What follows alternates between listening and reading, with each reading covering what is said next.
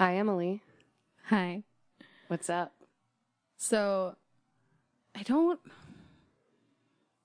think I'm dead, but like a zombie now, and I'm just kind of still operating and functioning at a moderate level, but like I'm also dead. But you're not sure? But I'm not sure. Okay. And can you enumerate the things for me that make you believe this? My gut. My gut is telling me. I think zombie guts don't dead. work. Is it that they're not working? Sure. Yes. Let's go with that. Okay. Let's go with that. So are you more assuming that you might be dead based on all the stuff you've had going on? Maybe. I'm just saying, would a doctor say, hey, Emily, you're the first ever zombie? Are you patient zero? I could be. Now that you're sitting in front of me, actually, you do look super not alive anymore. Right? Yeah. So I guess I get it. Yeah. I guess I'm on your side with this one. Yeah, okay, cool. Good. Well, now that we're here, and now that you're dead, yeah, should we do a podcast? Let's do it. Awesome. Hey, did you realize, looking at the calendar, we're going to be in Chicago in 3 weeks? Yeah. Yeah, no, I super did. Yeah. Yeah. Yeah. It's a lot, you guys. It's so much. There's just so much happening. It's a lot. Yep. So, forgive us for just being maybe the worst for the next couple episodes. Yep, totally dead. We're going to do our best here. This is episode 33 of the Uh-Oh feeling. Whoa. Yeah. We've done this 33 times now. I know. We were impressed with ourselves when we done it like 6 times. I know. And look at us go. I know. We're incredible at this. We did it. And for anybody who maybe this is their first episode, this is a Survivor Story podcast. Yeah. And sometimes we do true crime and sometimes we don't. I've got a true crime one this time because I didn't last time.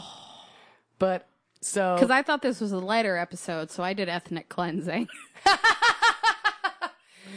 So what you are is full of shit. It's not genocide. See, I thought last time was our lighter episode because you did hundreds of people dying from syphilis and I did a man being kept as a POW for 5.5 years. Oh, shit. Yeah. Oh, man. I could have done my true crime. It's fine. I would have had to read a book for that one. Oh, God. You don't have time for that right now. It's 191 pages. And I mean, I watched the documentary, but like she wrote the book. Sure. Maybe next time, and like maybe we'll just do some switchies offies for a while. It's fine. There's a lot of murder in mine, so. Awesome. See, it still counts. It counts. It counts because we make the rules. Yeah. Fight us. Me. Or just fight Emily. You know what? That's fine. I'll say. Yeah, I'm already dead, so like bring it. Yeah. What are you gonna do? Kill me? Do you think you're like a 28 days later rage kind of zombie, or do you think you're like a shuffling? Like, you're not very scary unless somebody like trips over in front of you and then refuses to get up for 5 minutes. No, I'm way more animated than that. Okay. Like, I'm like Walking Dead meets iZombie. I haven't seen iZombie. I haven't either, but I've seen the previews and I've seen some GIFs and like I'm familiar enough with it. So like they're still zombies. They're not necessarily like the rage monster, but they're faster maybe and a little more scary than old-timey zombies. Yep. Okay, that's cool. Mm-hmm. I appreciate you not killing me so far. I need you for the next 3 weeks. Oh, you're right. But then I could just... Anyway, I don't want to be a zombie, but I feel like we could do an all-zombie pod. It'd be fine. We could. Yeah. We could. Pod zombie. Zom-pod. Zom-pod. All right. The feeling is over. It's dead. Now Zom-pod. We're doing Zom-pod now. All right. I believe I'm going first. So, I am going to tell you the story of Kayla Brown. It's not a crazy name, but I'm sure you'll recognize this as soon as I start talking about it. Kayla Brown was held prisoner by a man named Todd Colehep for 65 days. The video of her rescue in 2016 went around a lot. Yes. She's in a storage container. Yep. That's her. I'm just gonna tell a little bit about her story now. I just remember I was trying to think of one earlier and I was like, man, I watched that video 60 times.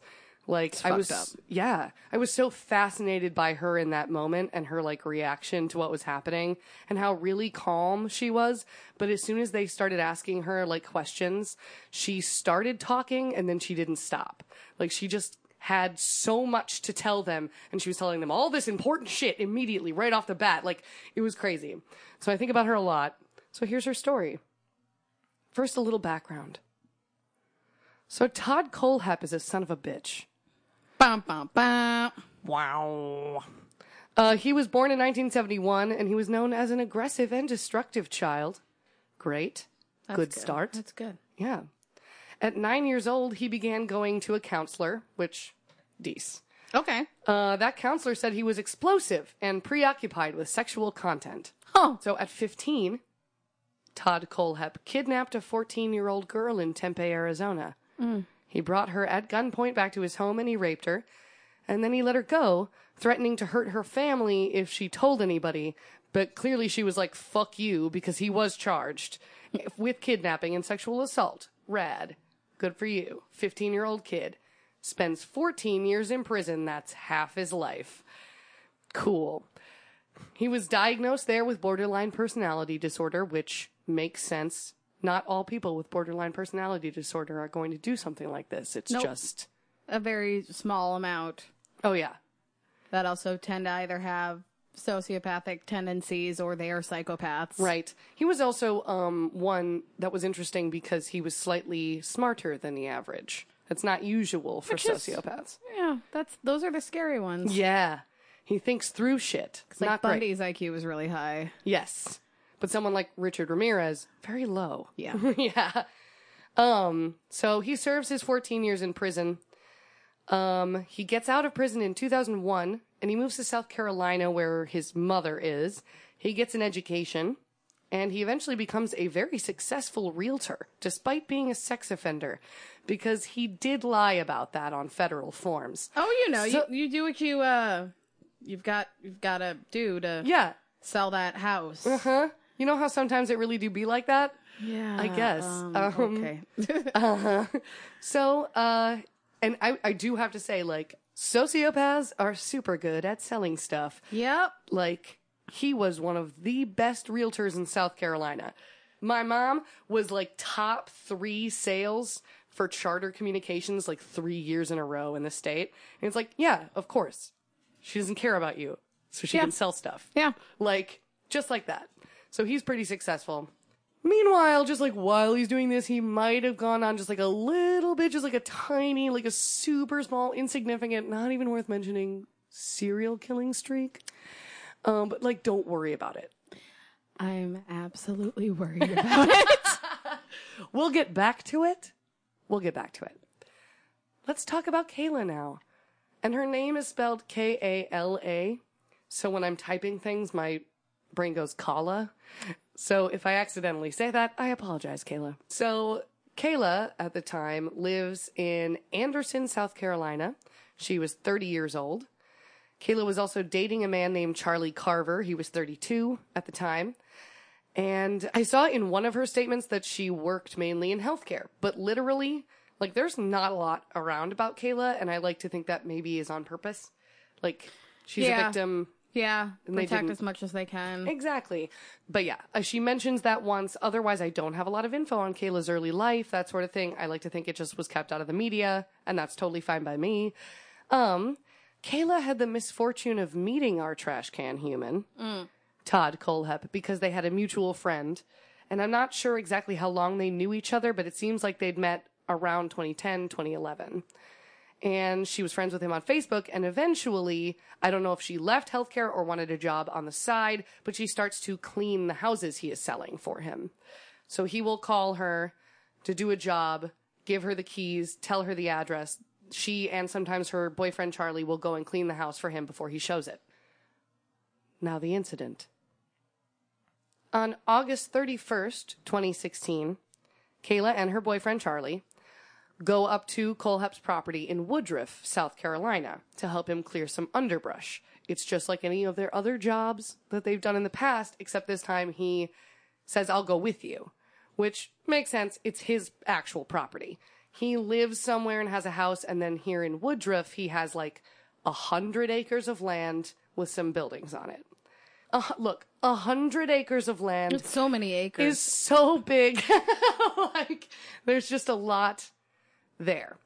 So they drive behind him to this place. He has to unlock a gate at the start of the property, which when they get their cars through, he then locks again behind them.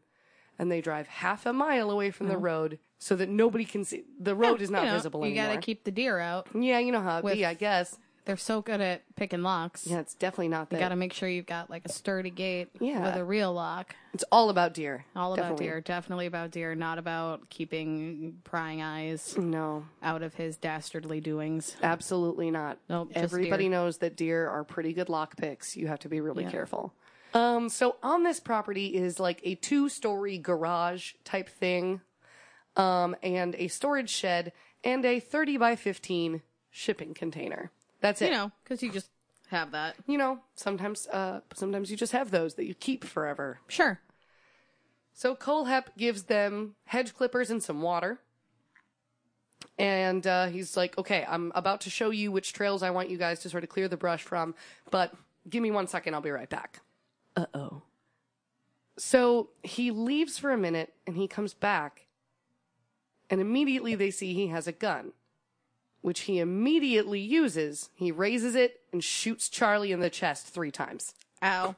Like, it's that fast. That's not something you bounce back from. No. Charlie dead, everybody. Yeah, Charlie's not the bye, survivor Charlie. of the story. Sorry, He's Charlie. not. By all accounts, Charlie was a very nice person. So that is very sad. This is a quote from Kayla about this, like, moment. Charlie fell backwards. I was completely in shock. I looked down at him. That's when Todd grabbed me from behind, took me inside, put me on the floor, handcuffed me. So as far as I know, he takes her into the garage, the main building on the property. Colehep drags Kayla into this garage. He cuffs her feet together, and he cuffs her hands behind her back. And then he leaves her there while he goes to dispose of Charlie's body. So this is good for Kayla and for us, and just for, like, justice in general. Just justice in general. But it is bad for Colehep because he buries the body. He buries Charlie, and then he brags about all the shit he did to make sure he got rid of all the evidence. Like, right to her. So... Well, he probably wasn't thinking long term. No. Like, oh, yeah, you're definitely not going to be able to tell any of this to anyone ever. Yeah, exactly. Like, you're mine now, so what's the point in hiding it? I'm going to be totally honest with you, because Plus, I probably have a huge ego. Yes. Oh, my God, yes. Everything he tells her is so, like, aren't I impressive? Mm-hmm. Am I amazing? Do you think I'm amazing? I'm totally amazing. You should probably, like, think I'm really hot and smart and awesome. So, he tells her that where he buries his bodies, he puts red pepper plants around them so that dogs can't sniff them, because the red pepper, like, plant will interfere with the dog's smell enough that they will not smell the corpses. He also takes Charlie's car, spray paints it brown, fills it with dog food, and then puts it just, like, in the woods so that animals will come get at it and destroy any evidence that it was Charlie's car. And also, he puts brush over the top of it so you can't see it, like, from the road or from above. So, yeah. Not a dumb move, I'd say, I guess, if you have to get rid of a car and you have 100 acres to do it on. Dog food's so expensive, though. Oh, that was my thought, too. I was like, he got that generic shit. He totally, like, or did he get the organic so it wouldn't hurt the animals? Because, you know. No, I'm pretty sure he shot a dog as a kid. I didn't mention that, but he had cruelty to animals was on his list. I think he gave him the stuff that would give him all diarrhea. So, he does all that, and he tells her all that. And he also tells her that the government used to pay him to kill people. I feel like that's a lie. Yeah, and that he's a human trafficker, so she might be sold at any moment. That is less of a lie. Less of a lie. But she doesn't even believe that from him. He's She's like, also super narcissistic, so why would he give something up? just something to strike fear in her. She didn't even feel like it was true at the time he said it. She was like, probably just trying to scare me, but I'll stay on my toes regardless. So, I do want to say, like, it is hard to know what to believe from this guy, certainly. But remember that itty-bitty murder streak I might have mentioned a little bit ago? Yeah, I think so. I think I vaguely Yeah. remember a mention, but you told me not to worry about it, so I Right. haven't been worrying about That's it. good. I would like you to worry about it a little bit more now. Oh. Just a modicum more. Well, that takes so much effort. I'm sorry. I'm just a tiny bit. Can Okay, you just fine, dial it up to one? Thank you. This is a quote from Kayla. The story he told me was about 4. He walked into a bike shop in Anderson and shot 4 people, and then they never found out who did it. And at the time, yes, this was a 13-year-old cold case. He liked to brag that he was a serial killer and a mass murderer. He said he was going to kill more people because he had dreams of his body count being in the 3 digits. He said right now it was still in the high 2 digits. Sounds like bullshit. Like, you think you've killed over 50 people. High 2 digits? Like, that's just shy of 100? And yet you've got one story. Yeah. About some people you shot in a bike shop. Anyway. So, this is the guy that Kayla is dealing with. Gross. Super gross. And for the next 65 days, roughly every day goes like this.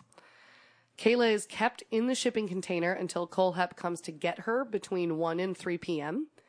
He takes her to the garage, he feeds her, and he rapes her. Then he leaves, takes her back to the shipping container, and then he will come back, usually around like between 5 and 7, so he hasn't even been gone long, and he will do the same thing. He will feed her, and he will rape her, and then he will put her back. He would also occasionally let her take a bath. She is shackled to the 9s during all of this. She says at one point it took her like 2 weeks to convince him to stop shackling her feet while she moved between buildings because it hurt like a bitch. Yeah. So, quote, he said he would never see jail time. He would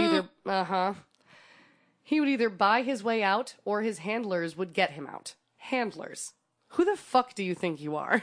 Someone who thinks the government paid him to kill people. Yeah, so, you know, he has handlers, and they live in the wall. Right. Oh, yeah. They're right over here. You don't see them? You don't see them? This is Jeremy, my handler. Oh. It's just empty space. He's from Quantico. He said that if he was ever caught, that he would say, I shot Charlie. That I had seduced him and made him think that I wanted to get away from Charlie. Because they would totally believe that. And he said that he had money and that they would believe him first and that he was going to put it all on me. I mean, I do want to say Kayla doesn't seem as though she becomes the level of broken down that like the girl in the box story where like you can just tell them anything. Yeah. Yeah. That one's particularly heinous though. Yeah. So, but yeah, like he's just doing that thing where it's like, I'm frightening you so that you never try to escape because it's not going to do you any good anyway, because even if they try to find out that I killed all these people, it's not going to work. I'm never going to go to jail. I'm going to pin it all on you. Just trying to keep her complacent. So this seems like Kohlhepp's plan. Step 1, kidnap chick. Step 2, turn her into a killer like he is. Step 3, question mark? Step 4, never get caught by the cops. Like, I don't know what the fuck his idea was. What was he gonna do? He needs to fucking calm down, Hannibal. Yes, I know. Calm down. I love you. Will you turn into a killer with me? And no. That is the thing. Like, he's like, I'm going to teach you how to handle guns. I'm going to teach you to be just like me. That's when she was like, I was in the healthcare industry. Why would he think I'd ever want to hurt somebody? Like, poor thing. But anyway. He could have picked better. Yes. He seems to have no other plan than this, though. But he did make it clear that he was not opposed to killing her the moment he no longer wanted her around. Sure. So as frightening as that was for Kayla, and after everything she's gone through, she is tired, I think, by this point. Totally understandable. That's fair. Yes. It's been 65 days. But one thing I did love, in all her descriptions, she never seems to lose her sense of, like, how should I put it, like, fuck you-ness to her interactions with him. She doesn't lose her sass. Yes. Her fight, her will to survive. Exactly. She says, quote, I told him I hated him. I refused to do anything he wanted. If I said no, he didn't force himself on me because he said he didn't believe in rape. It's all rape, but in his mind, if she says no when he leaves her alone, then it's fine. Then it's totally not rape. Uh-huh. But he made it very well known why I was there, and if I wasn't useful, that I wouldn't need to be kept any longer, and that he would shoot me. I wasn't scared anymore. If he shot me, it would be easier. Like, yeah, I guess I understand that. Technically, yeah. A lot of things are easier than what she's going through right now. Yeah. I would argue most things. Most things. Including death. So that's Opening fine. a 2-year-old jar of pickles.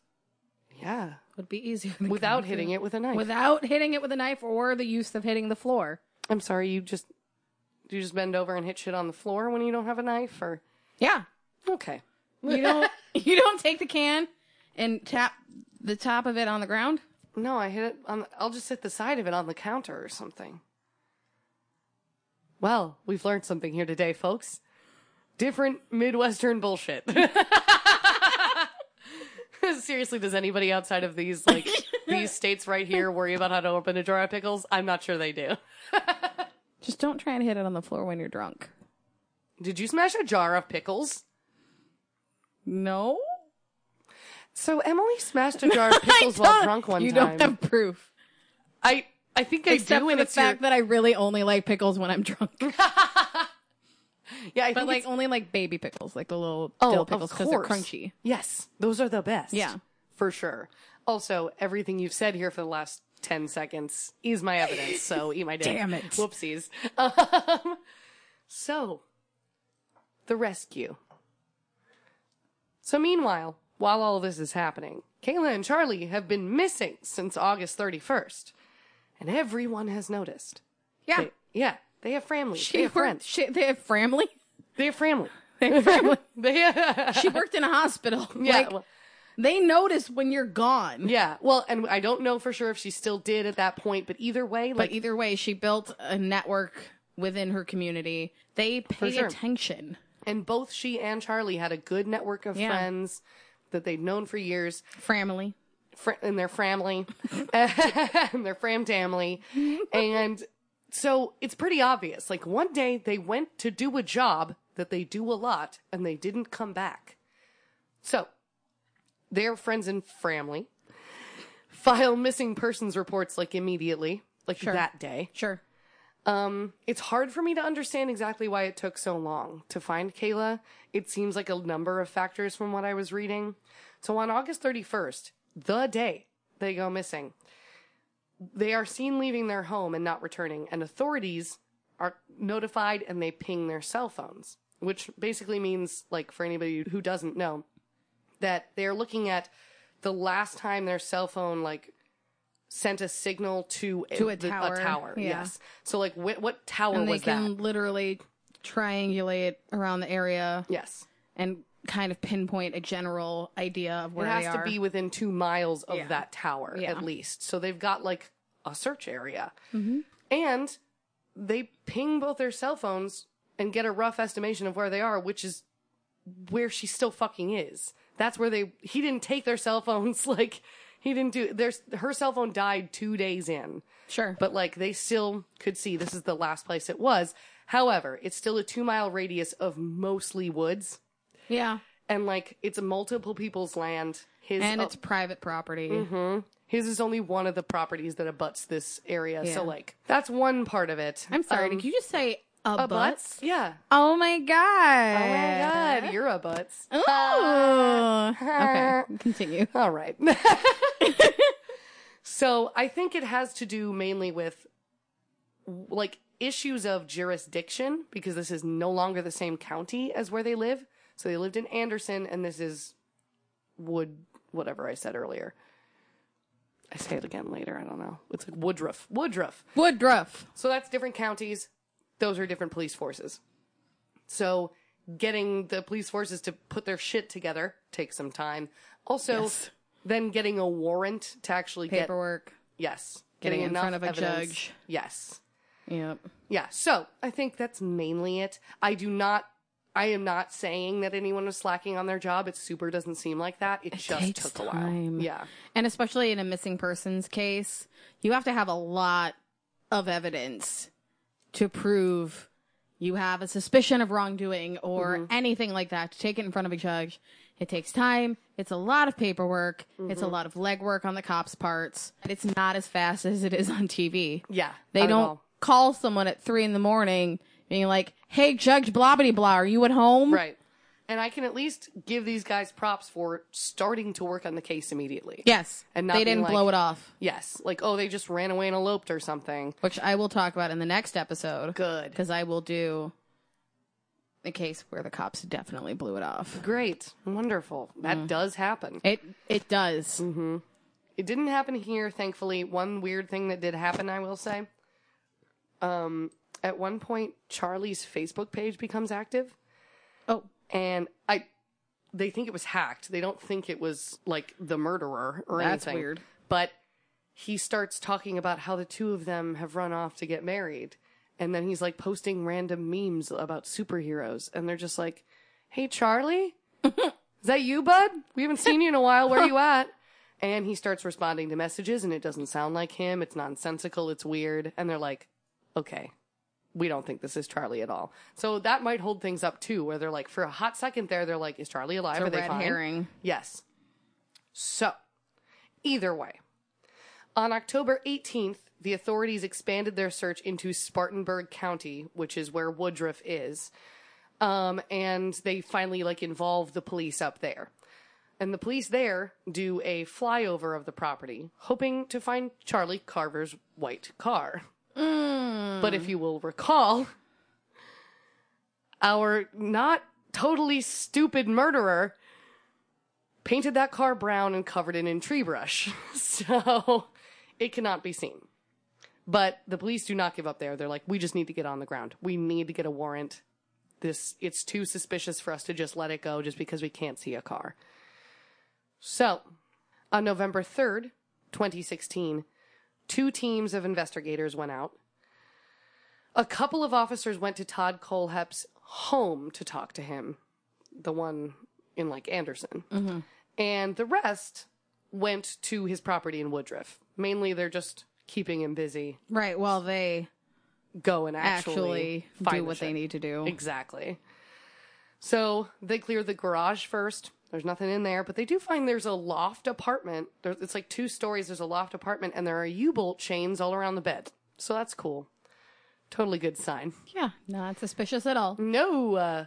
Then they approach the shipping container, where they hear someone yelling help. So that's good. And then they went home. Mm-hmm. You'll see on the video that it, like, takes them a bit to get that fucking door open. Like, they have to use, like, bolt cutters, and it's, like, a big deal, like, trying to get the crazy locks off of this fucking shipping container. And I'm sure a good chunk of our listeners have seen this footage. It's like a body cam on somebody. They get it open, and first of all, this shipping container is full of stuff. It is not just Kayla. It's like, there's like a cage in there for one thing, which is not cool. Like a cage that's like tall but narrow. I wouldn't even put a dog in there, you know? Yeah. Don't know if he would put her in there. Didn't mention specifically, but it's in there. There's bottles of water and just like random shit he clearly didn't have room for anywhere else. And then in the corner, on this like makeshift bed, is Kayla, and she's got her hands tied up above her head and like chained to the wall behind her. So she's just sitting there, and she's very calm.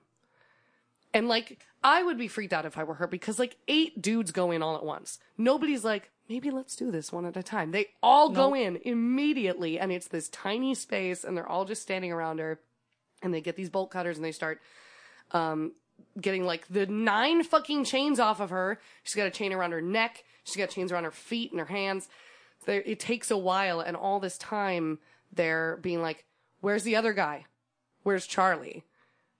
Where's Charlie? And that's when she starts talking. And then that's when she doesn't stop. It's fucking chilling. Yes, it is, because she seems distressed, but also she is really getting all this information out in a very clear and concise manner. Yeah, it's definitely like, when you watch the footage, it's like, okay, she has rehearsed this.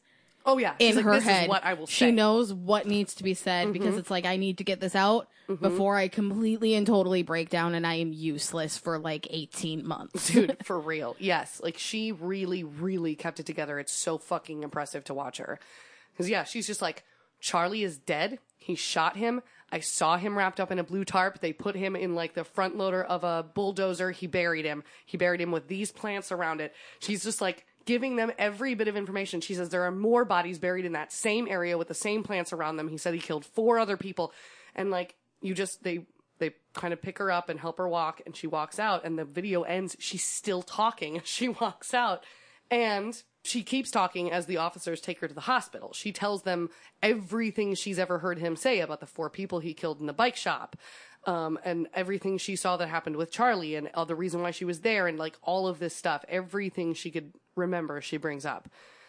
So the investigation that follows from the information she gives recovers 7 victims, 7 buried bodies, including Charlie, all buried on the premises. A year later, Cole Hepp is still trying to get attention for his murders. This is like I get mad about this. He's still trying to get attention for the murders. So he did write to a local newspaper saying that there were more bodies. So just like, come talk to me, guys. I got so much more information. I've killed so many people. Aren't I cool? Fuck this guy. But anyway. Todd Kohlhepp is eventually charged with a total of 7 counts of murder, 2 counts of kidnapping, and 1 of sexual assault. And other smaller charges that go along with that. Shit like aggravated assault with a deadly weapon and stuff that's just always there. And on May 26th, 2017, Kohlhepp pled guilty on all counts. He didn't even try to fight that shit. Probably because there's a literal mountain of evidence. There's 100 acres of evidence. All against him. Yeah. Like of his own fucking doing. Mm-hmm. If I was his lawyer, I would have been like, you can't. I'm not helping you can't fight this. No. You can't. You're clearly not crazy, too. So. Yeah. We can't plead insanity. You can't fight this. We can try and plead down a deal. Right. That's it. That's it. But either way, he is currently serving 7 consecutive life sentences. So eat that, you fucking monster. Good. Yes, good. So Kayla faced Kohlhepp in court during his trial. She testified against him. It's a little like some of her testimony is like she's very informative. She's very professional. In some of her testimony, she clearly blames herself for getting Charlie involved. She's the one who knew Kohlhepp. She's the one who used to help clean the houses. He's there because she was going to help him. So she still feels an enormous amount of guilt for getting Charlie into that mess, which is really sad. And she also just felt terrible because of 8 people total. She's the one that got to survive, and she doesn't fully understand like why that happened to her. As I'm sure, like, survivor's guilt is a huge thing that I'm sure so many people we've talked about deal with all the time. Yes. She also sued him for damages in civil court, so that's cool. Eat my dick. This is just the one last thing. This is from the Greenville News. It's literally what they wrote, and I just thought it was nice. Brown took time to address the media following the end of her hearing. She thanked her friends, family, and law enforcement for their ongoing help, along with anyone and everyone out there who has ever said a prayer for me. Thank you. I'll be okay, she added. So, yeah. She's still, like, she's on a lot of therapy and stuff, but, like... Yeah. She's... all of her friends were like, she's the strongest person I've ever met. She's fucking so amazing. So, proud of you, Kayla. You did a really good job. You brought a man to justice. Good. Way to go. All right. So there's that. I'm going to drink some beer. I need more beer. Oh, man. I'll get you a beer. Hey, girl. Hey, girl. You need a beer? Hey, girl. And we're back. All right. So let's start my section by discussing the differences between ethnic cleansing and genocide. Oh, no. Okay. Yeah, I mean, do we have to? Yeah. Okay. Yeah, we do. Fuck. We do. Because it's going to come into play later. Wonderful. All right. So genocide, as defined by the United Nations in 1948's Convention on the Prevention and Punishment of Crimes of Genocide, it outlines 5 acts that constitute genocide if they are done with the intent to destroy ethnic, national, racial, or religious groups. 1. Killing members of the group. Sure. 2. Causing serious bodily or mental harm. 3. Deliberately inflicting conditions of life calculated to bring about the group's physical destruction in a whole or part. 4. Imposing measures intended to prevent births. Or 5. Forcibly transferring children. So you're literally destroying them from the inside, the outside, generationally. Everything. Like, yeah. So, to qualify as genocide, this all must be done with the intent to eliminate an entire group of people. So, without proving that, which is very difficult to prove, it becomes crimes against humanity or ethnic cleansing. Okay. So that's why it's really hard to get something declared as an act of genocide. Because they literally have to say, this is a genocide. Yes. Wow, great. Now, ethnic cleansing literally only means the expulsion of a group from a certain area. Now, ethnic cleansing, technically speaking, is not recognized as a crime under international law. And that's according to the UN. Oh, wait. Yeah. Hey, the UN? So, don't worry. We're going to yell at the UN a little bit. Oh, good. Yeah. Just I have a little? a lot of anger about the UN. Just the skosh? So let's start by focusing on the Sudan, because that's the area I'm going to be talking about today. Oh, good. Now, The Sudan's so beautiful and perfect all the time. What are you talking about? Nothing bad has ever happened there. You're like, I don't know how to tell you this. So here is a map of the Sudan. You guys, I get to see a map You of get the to see a Sudan. map. Now we're going to be talking specifically about South Sudan. It looks like it's kind of its own deal. Yeah, and there's a reason for that. It's in the south, you guys, in case you weren't able to picture. It's the world's newest country. Whoa. It was formed in 2011. Oh, dope. All right. Now, this whole thing is super fucking timely, and I didn't expect it. Awesome. But somehow the world paid attention to the fact that I've been working on this for like 2 weeks. And they were like, here's a little extra tidbit for you. We're going to be talking about the ethnic cleansing in South Sudan, specifically an event at a hotel that soldiers were actually later tried for and Hotel convicted. South Sudan. Yes. Now, just yesterday, now this is Thursday, so Wednesday, September 12th, South Sudan's President Salva Kiir signed a peace deal with the main rebel leader, Riek Machar, Wow. formally ending the 5-year war that was occurring in South Sudan. So the thing you're talking about today just ended yesterday. Oh my god. Like, holy fucking shit. That's crazy. I'm very creeped out right now. Yeah. Oh my god. So South Sudan is about the size of Texas, and it's got about 11 million, or had about 11 million to 12 million people. Before the bad stuff. Before everything started going Sure. horribly wrong. Mm-hmm. And it is one of the poorest countries in the world. It has a 27% literacy rate, and is so underdeveloped that it only has about 35 miles of paved roads. So there was a whole thing that happened, and then they seceded successfully with the help of the United States to create their own state. It was finally approved, and they were like, oh yes, we are our own country now. Dope. Yes, look at us go. Well, it was going okay. Everyone was very excited. It was one of the biggest successes in the world. 2.5 years went by. Everything went to hell in a handbasket. So this is a huge success considered because it was peaceful at the time? Yeah. Okay. Yeah. Oh no. You know, Why can't- democracy won. They had a president. Like, Right. president had a vice president. Wow. Why can't we have nice things? Yeah. Well, July of 2011. Or no, 2013. Sorry. So about 2 years after, The president, Salva Kiir, fired his vice president, who was Riek Machar, the name I just mentioned for the leader of the rebel force. Oh, God. Oh, shit. Now, they were more rivals than partners. Kiir thought that Machar was gunning for his job. And he thought he was trying to start a coup. Here's the other really important thing. They're both of different ethnic groups. Now, you might recognize that in Africa, a lot of the ethnic cleansing and genocide has been because of different ethnic groups or different religious groups. Mm-hmm. So at the end of the day, if they don't have anything else holding them together, they are going to break down into their tribal groups and try and kill each other.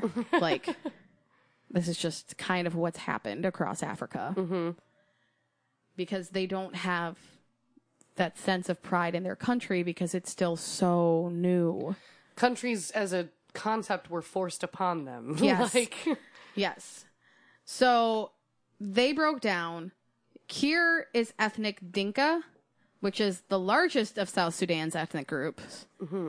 Machar is Nuer, which is the second largest group. Okay. So for anyone playing at home and is having some flashbacks to Rwanda with Hutus and Tutsis. I was literally just. Uh-huh. Yes. So they bumped heads. Mm-hmm.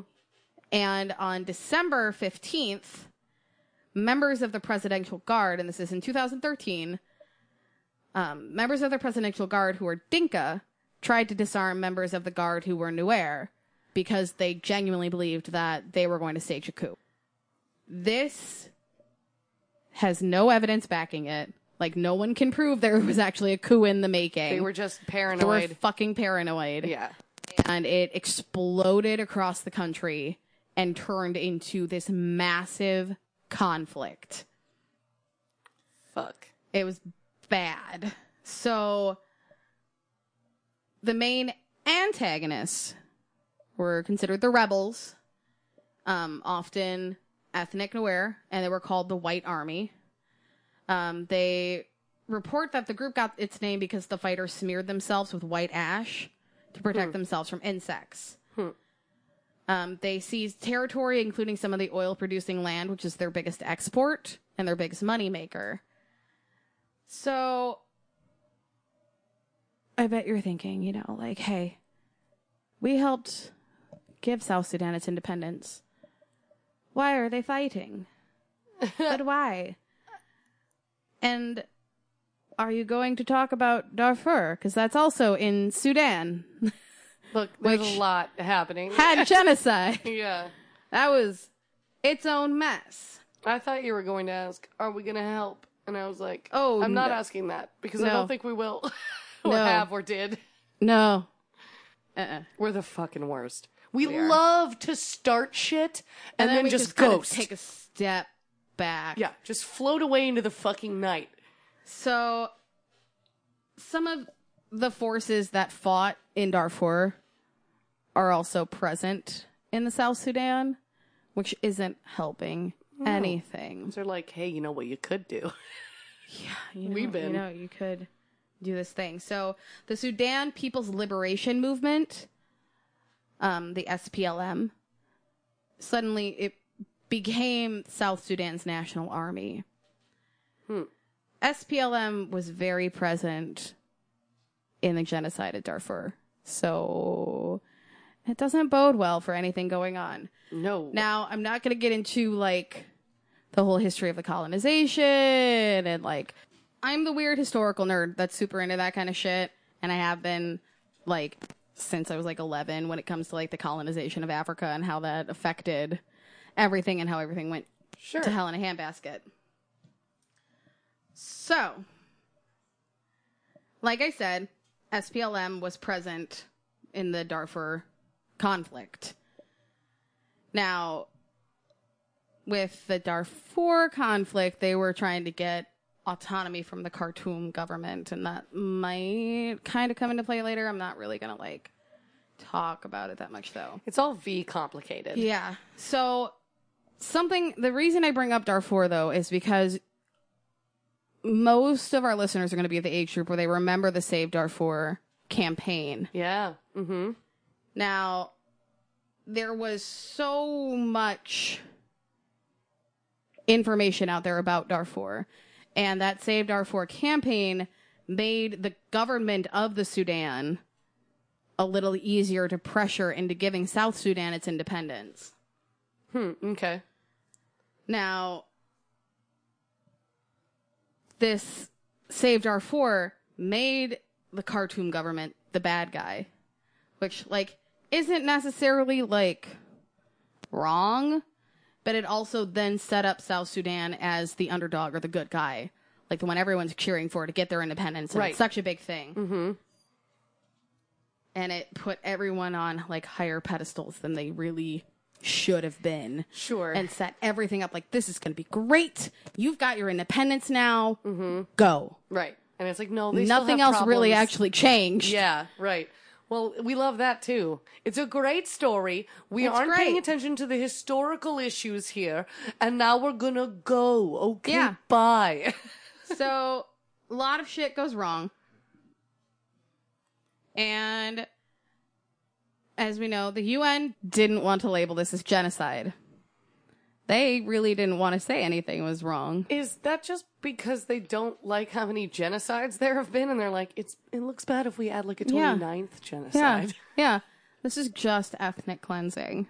This is not genocide. See, and to me, honestly, I didn't know the definition of ethnic cleansing, and that sounds terrible too. Yeah. It sounds fucking horrifying. Yeah. So, a member of British Parliament went down to South Sudan, which I already have issues with as a whole, of like, hey, maybe British people should just, like, stay out of Africa. Hey, forever. Like, just forever. Don't. We had to we're going to put up a wall around Africa. We're going to keep all the British people out. They've literally done and the zero Dutch. good. Yeah, and the Dutch, and probably just all of us. Yeah.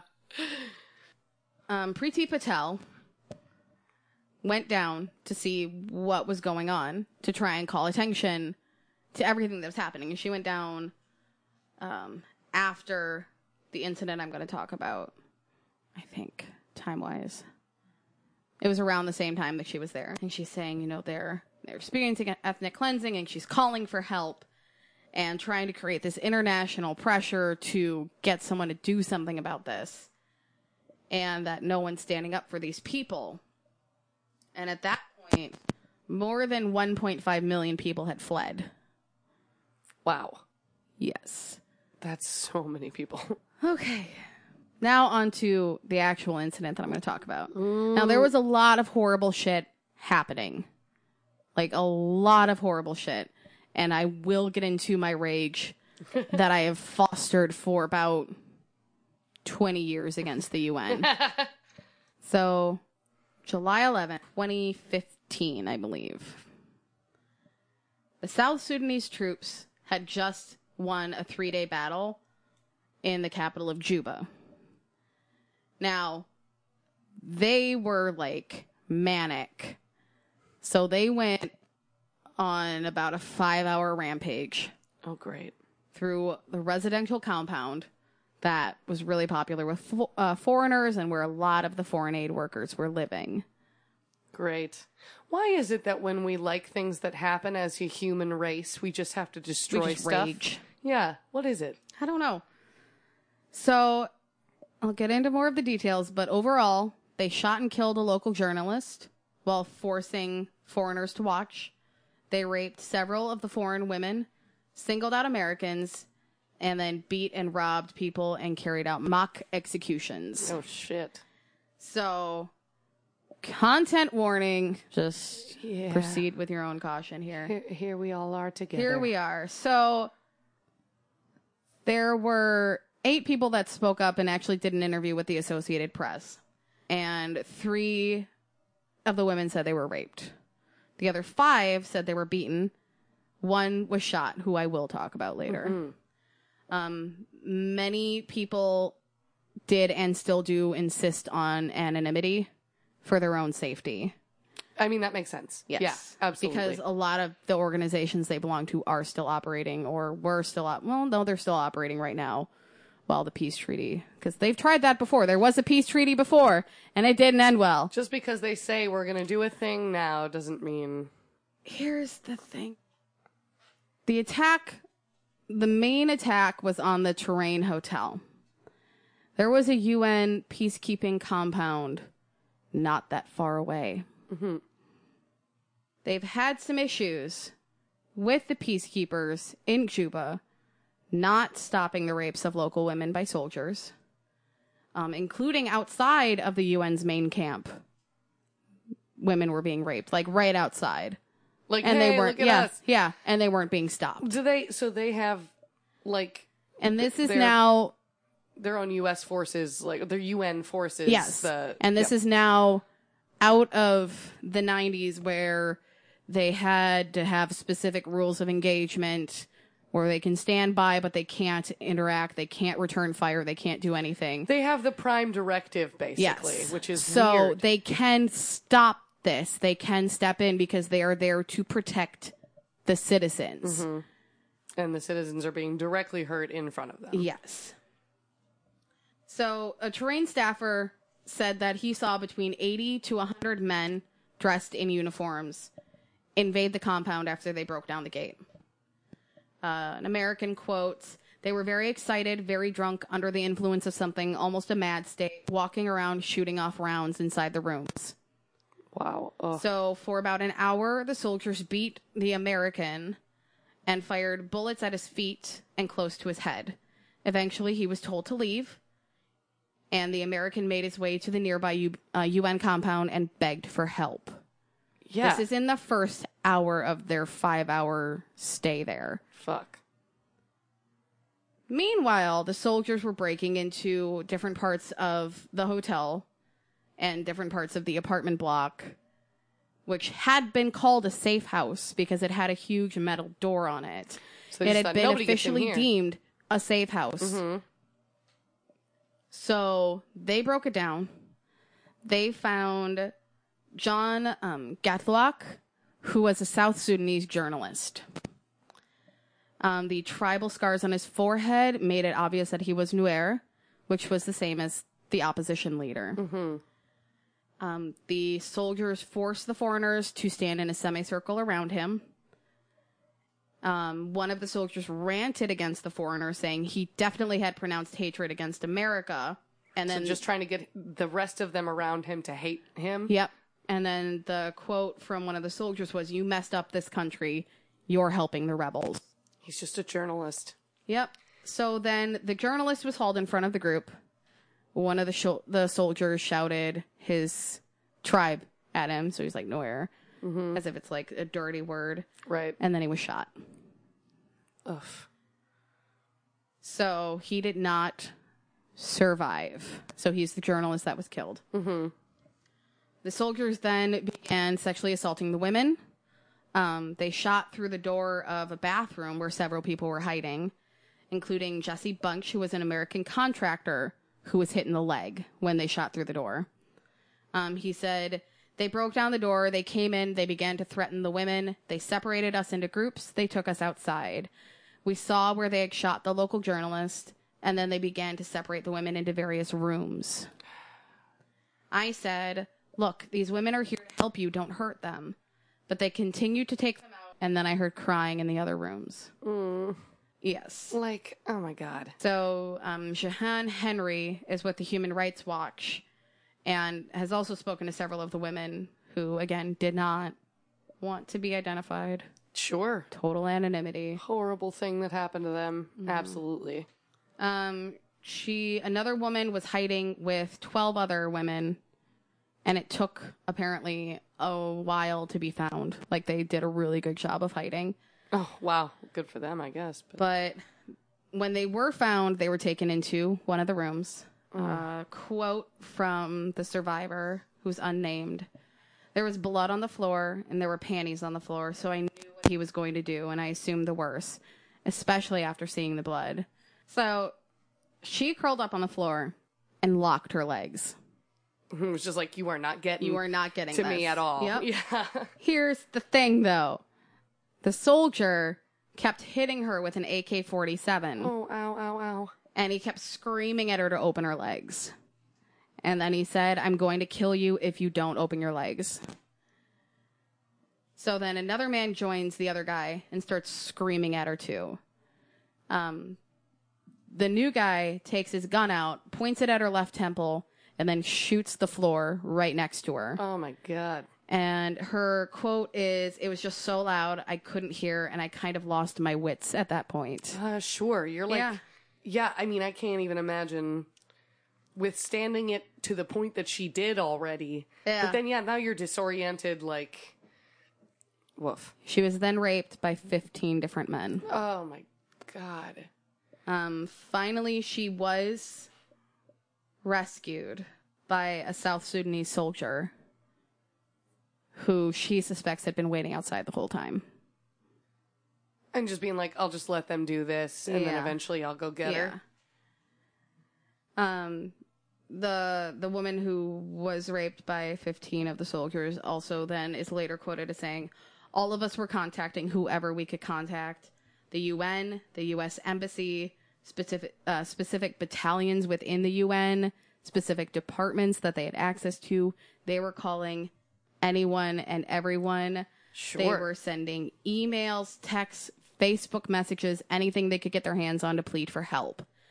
A member of the UN's Joint Operations Center in Juba first received notice of the attack at 3:37 p.m., which was minutes after the first breach. Sure. And yet it still took 5 hours, and it wasn't any of those people they reached out to that came to help them. Even though they were assured someone was coming. Right, it's probably like, well, it's not going to be us. We have to confer and make somebody else do it. So, per the Human Rights Watch, everyone refused to go. Especially the UN armies from Ethiopia, China, and Nepal. What was their reasoning? Just the peacekeepers did not want to venture outside of their bases to protect civilians. To keep the peace? Under imminent threat. To do the thing they were supposed to do? Yes. Oh my God. So, like I said, eventually South Sudanese security forces entered the hotel. They rescued all but 3 of the Western women and around 16 of the staff. And then a private security firm rescued the rest the next morning. So they were forced to stay there overnight after going through all of these awful things. Oh my God, I would never want to even look at that building again. Like, step foot in those rooms. The UN was obviously questioned on why they didn't respond. This is the problem with the, like, because who's watching the watchers? You know, Yes. like the UN is the one who does these things. Yep. So the UN said it was investigating. Quote, obviously we regret the loss of life and the violence that the people who were in Hotel Terrain endured, and we take this incident very seriously. Yeah. That was the deputy spokesman for the UN Secretary General for Haq. So the UN Secretary General was concerned by the allegations that the UN mission didn't respond appropriately. I would be concerned too. And called for an independent investigation. The U.S. was also calling for accountability for their people on the ground there on why they didn't do anything. Mm-hmm. And again, our Human Rights Watch person is like, this wasn't an isolated incident because they've had issues with people at UN bases getting snatched and raped by soldiers on the road. This wasn't the only compound that this has happened at. And what's happened to many of the native South Sudanese people has been horrific. Ugh. Yeah. So, obviously, one of the Western women who was there was like, I don't have much faith in the UN investigation. They're investigating themselves, their own failure. Like, I would never listen to somebody investigating themselves. Yeah. Like, that's not how this works. So she says that she wasn't raped during the ordeal, but her quote is, rape is part of the military arsenal that is the South Sudanese government. Oh, no, that's the South Sudanese government employs on a daily basis. Why, after 2 years of documenting these kind of incidences, would we be surprised that they would do it to Americans, to Westerns, to aid workers? Yeah, no, Yeah. it's not surprising. Yeah. So she called for the U.S. to rethink its approach to the South Sudan and try to push harder for international arms embargoes because, again, the U.S. had played a huge part in this country gaining its independence. Right. And now it's on fire. Right. And we are And the U.S. is like, standing by. da-da-da-da. Yeah. Oh, whoops. Did I do that? Like, So this whole 5-hour ordeal happened. mm-hmm. This is when it gets, like, a little crazy. 10 soldiers, well, technically 11 soldiers, were actually put on trial for what happened at the hotel. Like they could prove 11 people Yes. were actually there and did this shit. Yes. Interesting. So 10 out of the 11 were sentenced. One soldier was acquitted because of a lack of evidence. Great. Another died in jail during the trial. So sorry, there were 12 people. Oh, okay. So 10 altogether sentenced. 10 were sentenced. They were sentenced for rape of foreign aid workers and then the murder of a journalist. So 2 of the soldiers were found guilty of being involved in the murder and were sentenced to life in prison. Who is doing the trial? Like, who is sentencing them? The South Sudanese government. Because, yeah, it's like, it's still functioning just enough And there to were a have law and order. lot of hiccups I bet. with the trial. Yeah. It took a while. Uh-huh. It took a while. This is not a functioning society. No. So, how to have a trial, I don't know. Like, that's hard. Yeah, but they had the trial. There was a brigadier general presiding over it. Mm-hmm. Just nothing to balk at. Sure. So 2 soldiers were found guilty for the murder and were sentenced to life in prison. 3 soldiers were found guilty of raping aid workers, 4 of sexual harassment, and 1 of theft and armed robbery. They all received, obviously, then prison sentences ranging from 7 to 14 years in jail, according to Amnesty International. 7 to 14 Yeah. years. So the only ones who actually got life sentences were the murderers. Right. But, like, The everybody rapists. else was like, It's just a woman, so yeah. great. Is this the 80s here? The fuck? So 5 of the rape victims had legal representation at the trial. The rape victims were given $4,000 each in compensation, Sure. which definitely pissed off that lawyer. He's like, this is in no way Enough. enough. Yeah. And this is embarrassing. Yeah. This is an insult. The hotel owner was given $2.2 million in compensation for the destruction and looting of his property. Sure. So the rape victims get $4,000 each. The family of the man who was killed gets 51 cattle. But that hotel owner, Right. And property damage, sure. You're a business owner, you need your business. I don't think I would argue against him getting that money, but everybody else should have gotten more money. yes. One of the statistics is nearly 100 aid workers have been killed in the conflict since it started, just in South Sudan. Aid workers. Aid workers, not counting any of the natives or Right. what else has happened. But that is like an international problem. That is a huge international problem. That's people from other countries coming in and getting specifically targeted to be killed. Like, because that's what happened in Rwanda. And being a child in the 90s and having enough cognitive awareness and my own anger and wanting to help the world and to stop this and being a female aid worker was never on my bucket list. Because you see this, you see the treatment, you hear the stories. It was something I know my mother would have never allowed. Sure. No matter how so much I pushed. It's so dangerous. Yeah. So it's awful. It's all awful. There was some justice from this. right. People were brave enough because, like, one of the women also testified at the trial. She went into a Sudanese courtroom, faced her accusers. That's so brave. Like, she, like, faced her rapists, and fucking stood up for herself. Mm-hmm. Yeah. And faced possible backlash from this. Oh my God, yeah, because again, not a functioning government. You are not protected. Government. No. You do this at your own risk. Right. Which is one of the reasons why so many of the cases that people try and present against soldiers don't go through.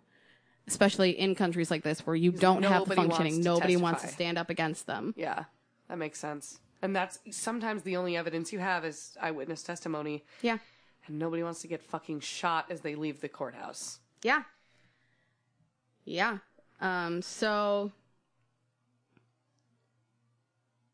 there was an internal report, and the UN Secretary General quoted saying, "There is a very real risk of mass atrocities being committed in South Sudan." Risk? Because I think it's just happening already. Risk. Okay. Risk. You're right. It's just a risk. You're right. It might happen someday. The Secretariat will continue to make every effort to implement the mandated task of protecting civilians through the use of all necessary means. All? Are you sure? But it must be clearly understood that the United Nations peacekeeping operations do not have the appropriate reach, manpower, or capabilities to stop mass atrocities. Also, if it interrupts our game of canasta that we have going on in our barracks, then I don't know what to tell you. We have tea time specifically at 2:30. So if you decide you're going to start shooting each other at 2:35, there's nothing I can do for you. Unacceptable. My last quote is from the journalist that died. Oh. He wrote this in an interview to his employers before he passed away. He worked for Internews. So this is from John. "Being a journalist in South Sudan is risking one's life, but I've dedicated myself to serving my community through radio as a watchdog, informing them about what the politicians are doing once the citizens elect them to power." So, like, he knew the risks. They must all. Being a journalist in a place like that is fucking crazy. dangerous. Yeah. It's dangerous. It's so necessary, and It's so so dangerous. necessary, but it's so fucking dangerous. Yeah. And massive props to the people who are out there reporting right now in countries that are having some issues. Absolutely. And massive props to all the survivors there that are fucking have to go on and live their lives. Yeah.